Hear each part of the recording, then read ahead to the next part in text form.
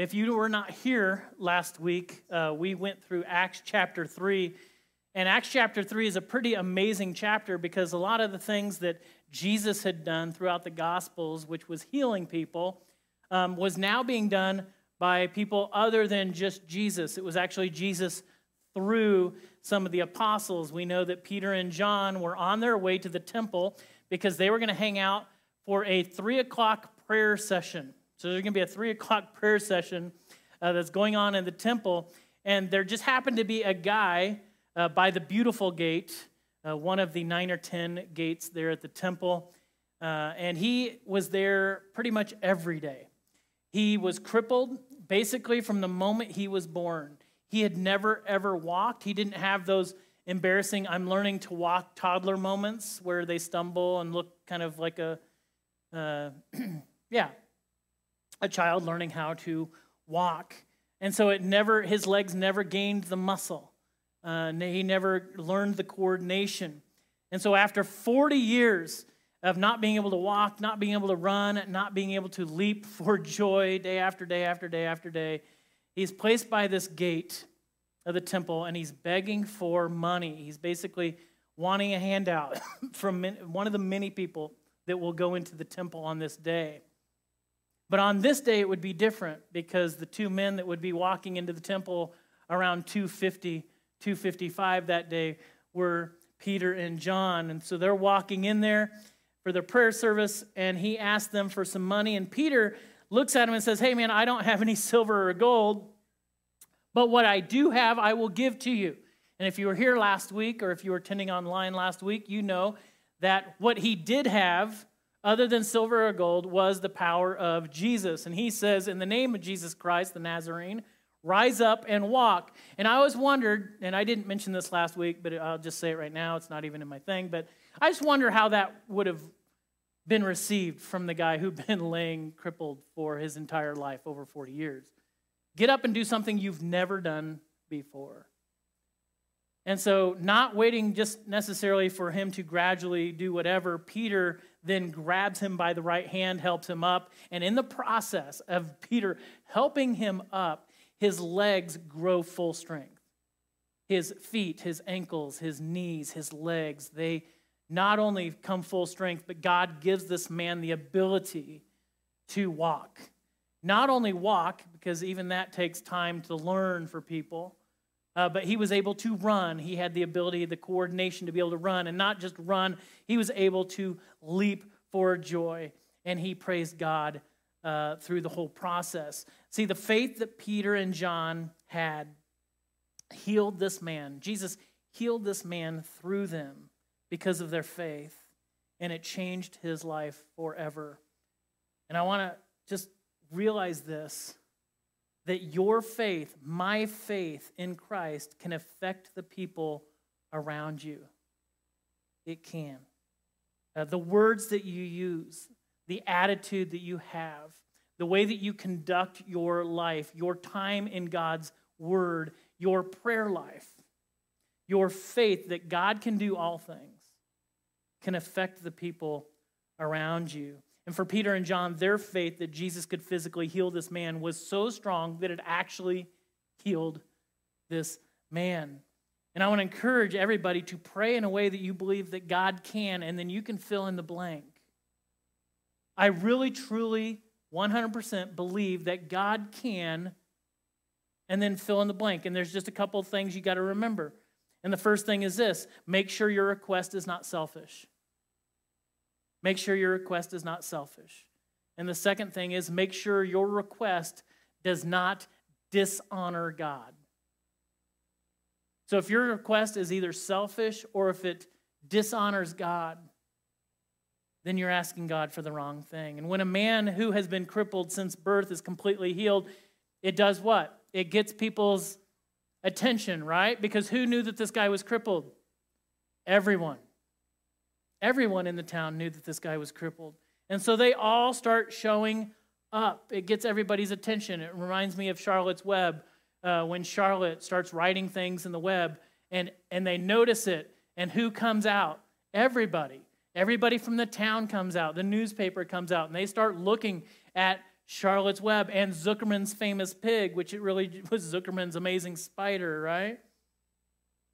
And it is Peter who sees this as an opportunity. He's got the crowd. He sees it as an opportunity to share the gospel of Jesus Christ. And he preaches.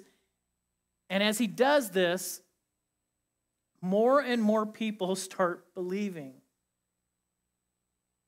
Now, keep in mind, this is the same Peter who on several occasions didn't understand the stories that Jesus was teaching. And he had to ask Jesus, could you please clarify? Could you explain that a little bit more? He needed some guidance. This is the same Peter who, along with some of the other disciples, tried to prevent children from getting to Jesus' lap. This is the same Peter who looked at the waves crashing around his feet, and he started to doubt and sink into the water before Jesus reached out to him. And I always point this out every time I mention that. Remember, he's the only one that actually got out of the boat, but he still lacked faith. This is the same Peter that, filled with selfish ambition, argues with some of the other followers of Jesus. Hey, which one of us is the greatest? Maybe not the greatest, because we'll give that to Jesus since he probably is the greatest, but which one of us is second greatest? Which one of us is going to be second? This is the same Peter who, instead of just dropping down and worshiping the fully divine Jesus at the Mount of Transfiguration, actually opens up his mouth and starts suggesting things that shouldn't be suggested at that time. This is the same Jesus that rejects the notion that Jesus die at the hands of the others, which is needed to atone for the sins of the people. This is why Jesus came. And he's like, surely not. And remember Jesus' response? He's like, away from me, Satan. That is foolish Satan talk. For you are thinking of things in human concerns and not the concerns of God the Father. This is the same Peter that at first refuses to have Jesus wash his feet as an act of complete servanthood, showing that true leadership is all about serving. This is the same Peter who falls asleep in the Garden of Gethsemane after Jesus told him to keep watch. This is the same Peter that on the early morning hours when Jesus would be arrested and crucified, would cower and deny he even knew Jesus in fear that it may cost him his life. Not once, not twice, but 3 times. And he actually curses in the process. I might cuss a little bit, and that may actually convince them that I don't know Jesus, because who knows Jesus would start just cussing. It just adds emphasis that he is not a follower of Jesus. This is the same Peter that feels that he is a complete failure and is overwhelmed by his own sin, and that he retreats to his old way of life, his old work, and goes back to fishing. And the reason I mention all of these things is because mistake after mistake after mistake, and guess what? Jesus still loves him. Jesus still never gives up on him. And if you want to know anything about Jesus, is that no matter how many mistakes that you make, and no matter how many mistakes that I make, Jesus doesn't give up on you. And he can still do a mighty work through you. He still wants you to be a part of the church. He still wants you to be a part of the kingdom building process. He still wanted Peter to be the cornerstone. He wanted him to be the one who would actually start the church. Jesus would be the cornerstone and the foundation of this. And Peter is the person he would build his church upon. But he doesn't give up on them. And it would be Peter that God would use on the day of Pentecost to lead out and to preach. And it was God's words through Peter that would pierce the hearts of so many people, over 3,000 people, who would come forward, commit their lives to Jesus, and were baptized.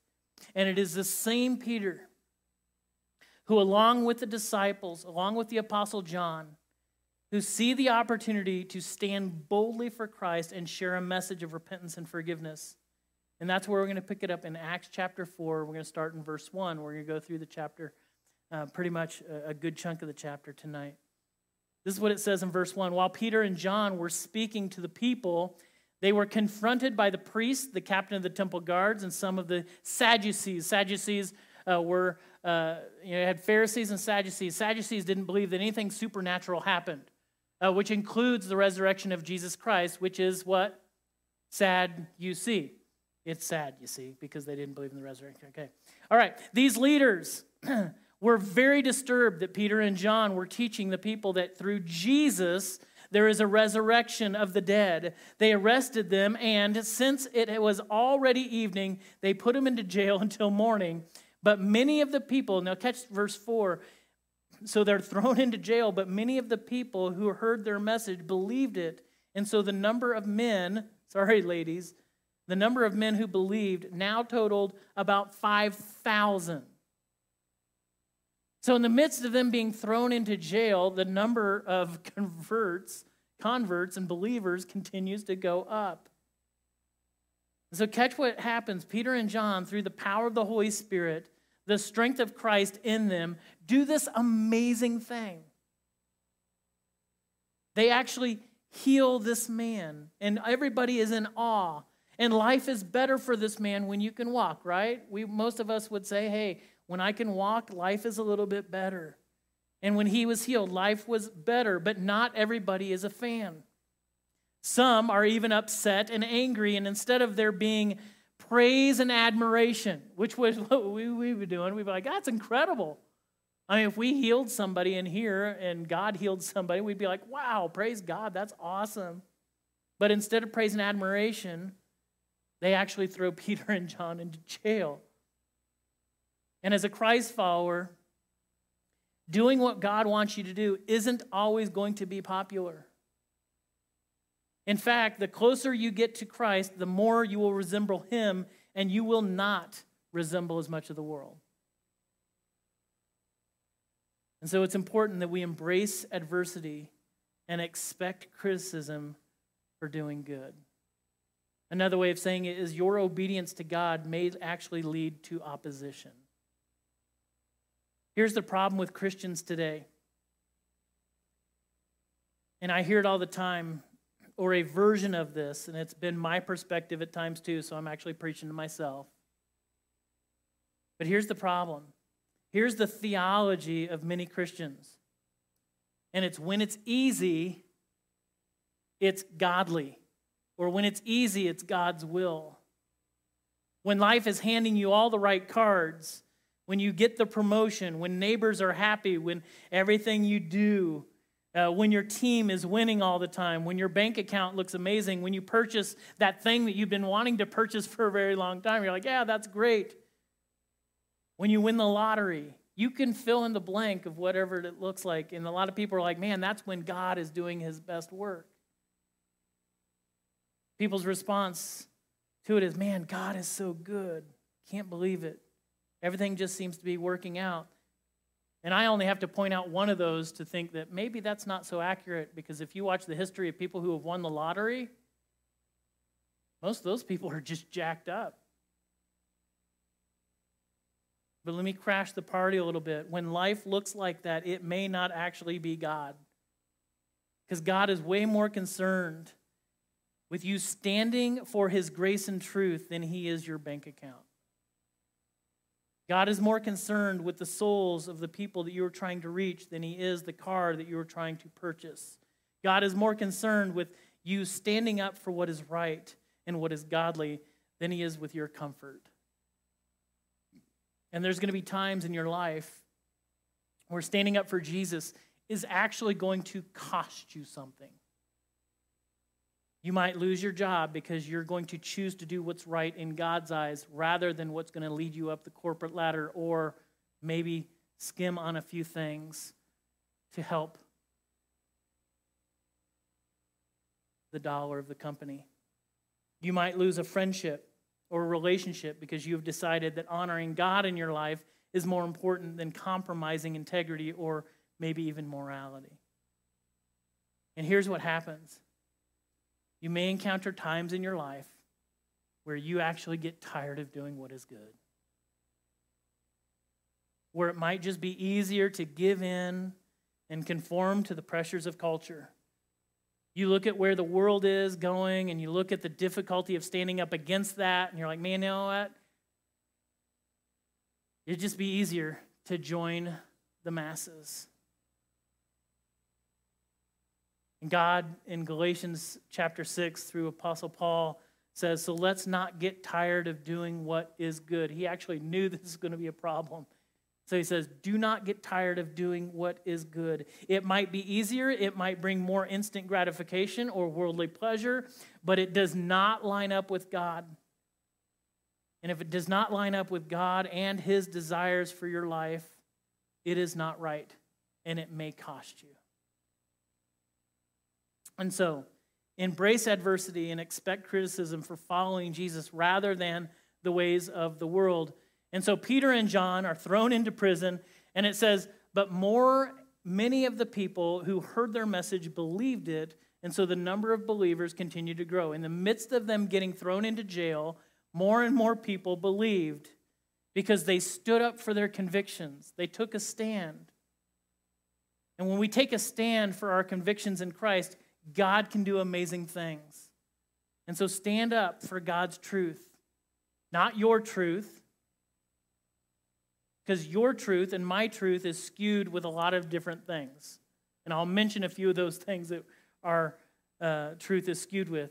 It can be skewed by your gender, your race, your age, your economics, your political views, your whatever it is. You look at life through a different lens, which is why I think marriage is so difficult sometimes, right? Why is marriage so difficult? Because you are different. Men and women are different, and it makes it tough. And I'm not saying go the different direction, but I'm saying what we do have in common,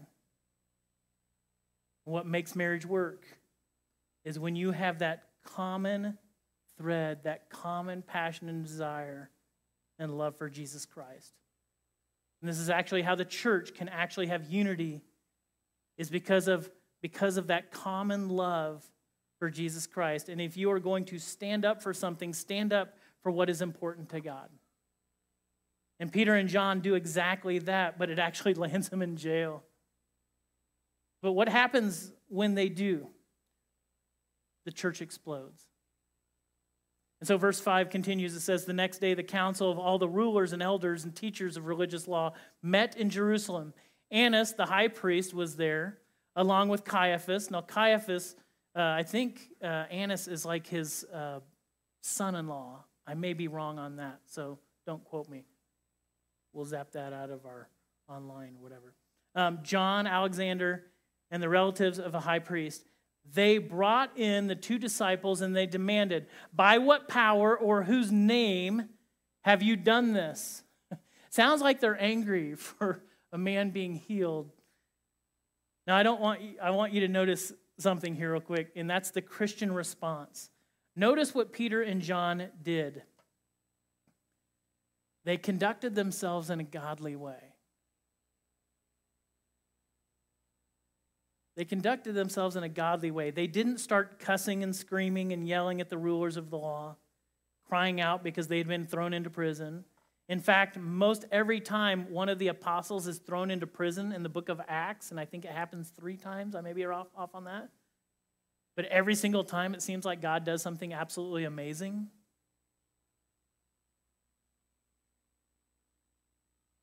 And what did they do when every time they got thrown into prison? They saw it as an opportunity to share Jesus. Wouldn't it be amazing as if when life threw you just a curveball, you looked at it as an opportunity to share Jesus? I mean, I have a friend, John, in Kentucky, and his wife got cancer. They thought she was going to die. They took her to the hospital, and she just started to reach people for Jesus. She's like, I may die, but if you died right now, you're going to be lost forever. And I think up until this point in time, over 80 people have been led to Jesus through that encounter. I'll have to ask John what the current number is. But they handled themselves. They looked at it as an opportunity to share Jesus. In fact, Paul and Silas, a little bit later in the book of Acts, took the opportunity to worship God in their jail cell. And when God opens the cell doors, they don't run out. What do? They just lead the jailhouse leader, commander, to Christ. Him and his family. They baptized all of them. And so here's the response from Peter in verse 8. It says, then Peter, filled with the Holy Spirit, said to them, rulers and elders of our people. He shows them respect. Are we being questioned today because we've done a good deed for a crippled man? Do you want to know how he was healed? Let me clearly state to all of you and to all the people of Israel that he was healed by the powerful name of Jesus Christ, the Nazarene, the man you crucified, but whom God raised from the dead. You want to know by what name this man was healed? Do you want to know by whose power this man was healed? Is the powerful name of Jesus Christ. And then he actually quotes the Old Testament because there is one thing that Jewish leaders know, and that's the Old Testament covenant. And so, but he does this because it's actually going to help gain traction with the message that they're giving to a bunch of Jewish people. And make no mistake, it is only through the healing power of Jesus that this man is healed. And not only in this healing only, because catch verse 12.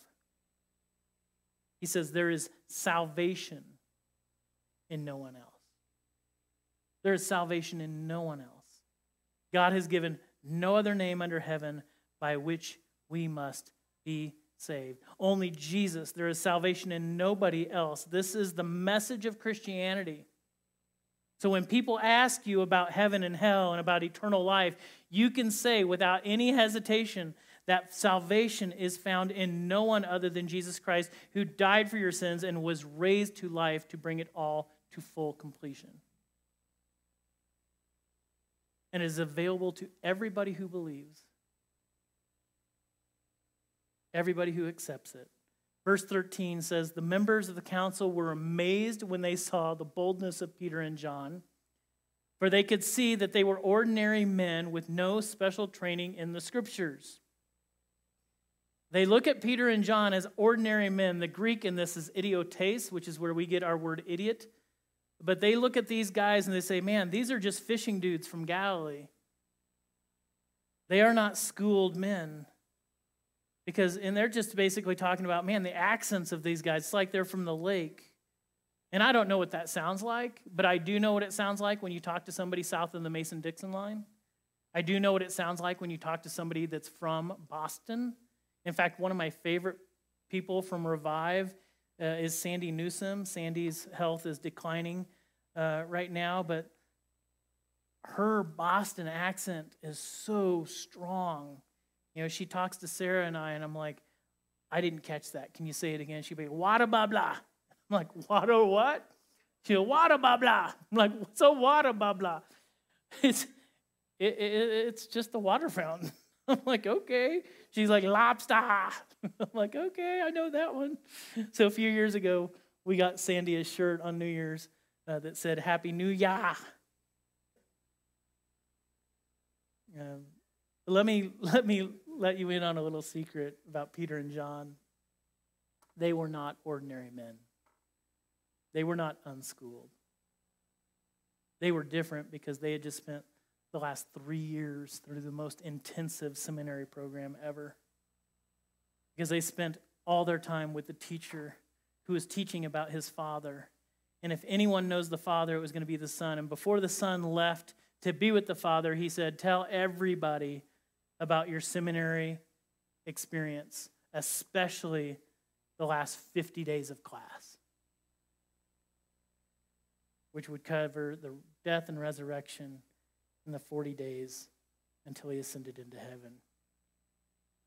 Because those are so important. Verse 13 continues, they also recognized them as men who had been with Jesus. And let me ask you a question. If people hung out with you for a little bit of time, would they recognize you as someone who has been spending time with Jesus? When people spend time with me, do they recognize that I've been spending time with Jesus? Your children are getting a glimpse of Jesus when they watch you, or are they getting a different kind of lesson? We have a huge opportunity to show people Jesus by the way that we conduct our lives. But they recognized that Peter and John were men that had been with Jesus. And I always tell parents, if you want to know what your kids think, just ask them without saying anything else. What do you think is most important to dad? What do you think is most important to mom? And then just sit back and let them talk. You may get a really, really big dose of reality. Here's verse 14. But since they could see the man who had been healed standing right there among them, there was nothing the council could say. Could you imagine you're trying to be angry with these guys, but the guy who has been healed is standing right here? Not sitting, not laying down. He's standing right there. And so they ordered Peter and John out of the council chamber, and they conferred among themselves. And so they ordered Peter and John out of the chamber to figure out what to do. We don't know what to do. What should we do? So we're going to start asking ourselves. In verse 16, it says, "What should we do with these men?" They asked each other. We can't deny that they have performed a miraculous sign, and everybody in Jerusalem knows about it. Now, I always wonder this, and I don't know if you thought about this. If Peter and John are not in the chamber, how in the world what was being said inside the chamber? Have you ever thought about that?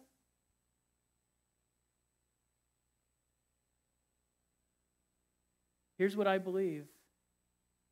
I believe that people inside that chamber were eventually converted. That they eventually would be converted and become a believer. And we would get the understanding of what took place inside the chamber. But to keep them from spreading their propaganda any further, we must warn them not to speak to anyone in Jesus' name again. And so they called the apostles back in and they commanded them never again to speak or teach in the name of Jesus.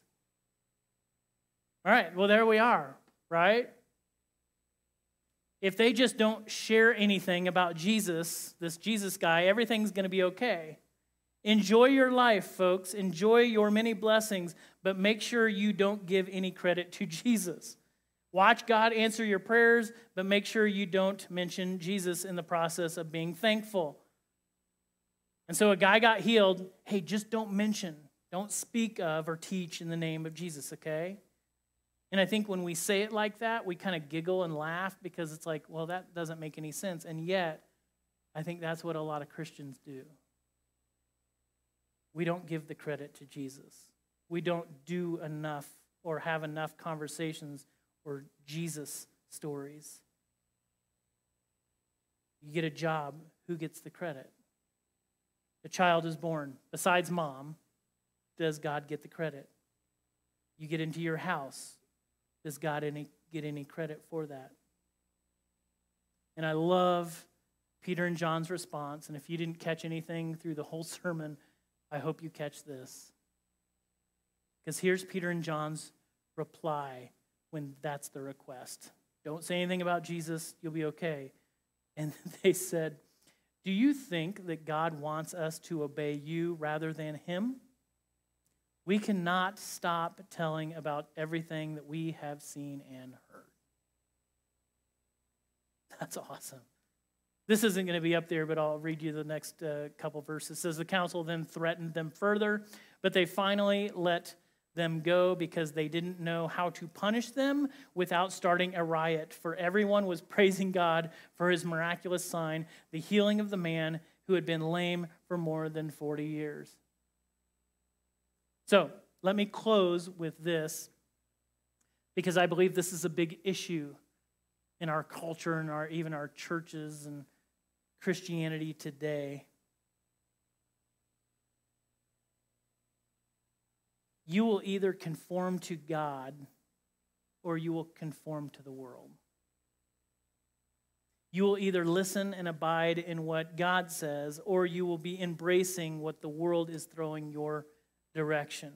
And this is why it is so important for us to be in God's word and know what it says, because we need to know when it is lining up with what's being pushed your direction and when it contradicts. So if something's being preached your way, even by a preacher, if somebody is worshiping and they're singing a song, you need to know if it lines up with Scripture. And when the world starts going in a certain direction, you need to know, is the direction it's going, does it line up? Does it honor God? And so my prayer is this for you and for me, is that when people spend time with you, do they recognize you as someone who has spent time with Jesus? When you stand before God on the day of judgment, that you can say that you chose to obey your heavenly Father rather than men and the ever so shifting culture. And I will share this real quick with you, because I've had several families that have left the church because we wouldn't change our theology. And I have tried very kindly and lovingly to tell them, hey, look, I understand that it's hard, but I have to stand before God someday. And I have to tell them that I either chose to abide by Him and His word or men. And so are we going to obey Him, or are we going to be obedient to where the world is going? And the third is this, that you will see people the way that Christ sees people, whose eternity, I pray that you'll see people in heaven whose eternity is different because of your influence on them. Maybe the words that came out of your mouth, maybe the way that you conducted your life, maybe you invited them to church, but even more important, you had Jesus conversations with them. You're able to share your faith. Let's pray. Father God, thank you so much. We thank you for a faith that was so strong that through these men you were able to do healing. And even during that time of what we would consider opposition, you were able to do amazing things. And I pray that we will see life just a little bit different and know that, man, maybe when things are not going the way that we had hoped, maybe you're doing an amazing work at the same time. So help us to stand strong for your truth. Help us to stand strong for the things that are important to you. Help us to be a church that never neglects what honors you. And all the while, we try to share you with as many people as we possibly can. And we'll look for those opportunities no matter what it looks like. And let's ask in your name.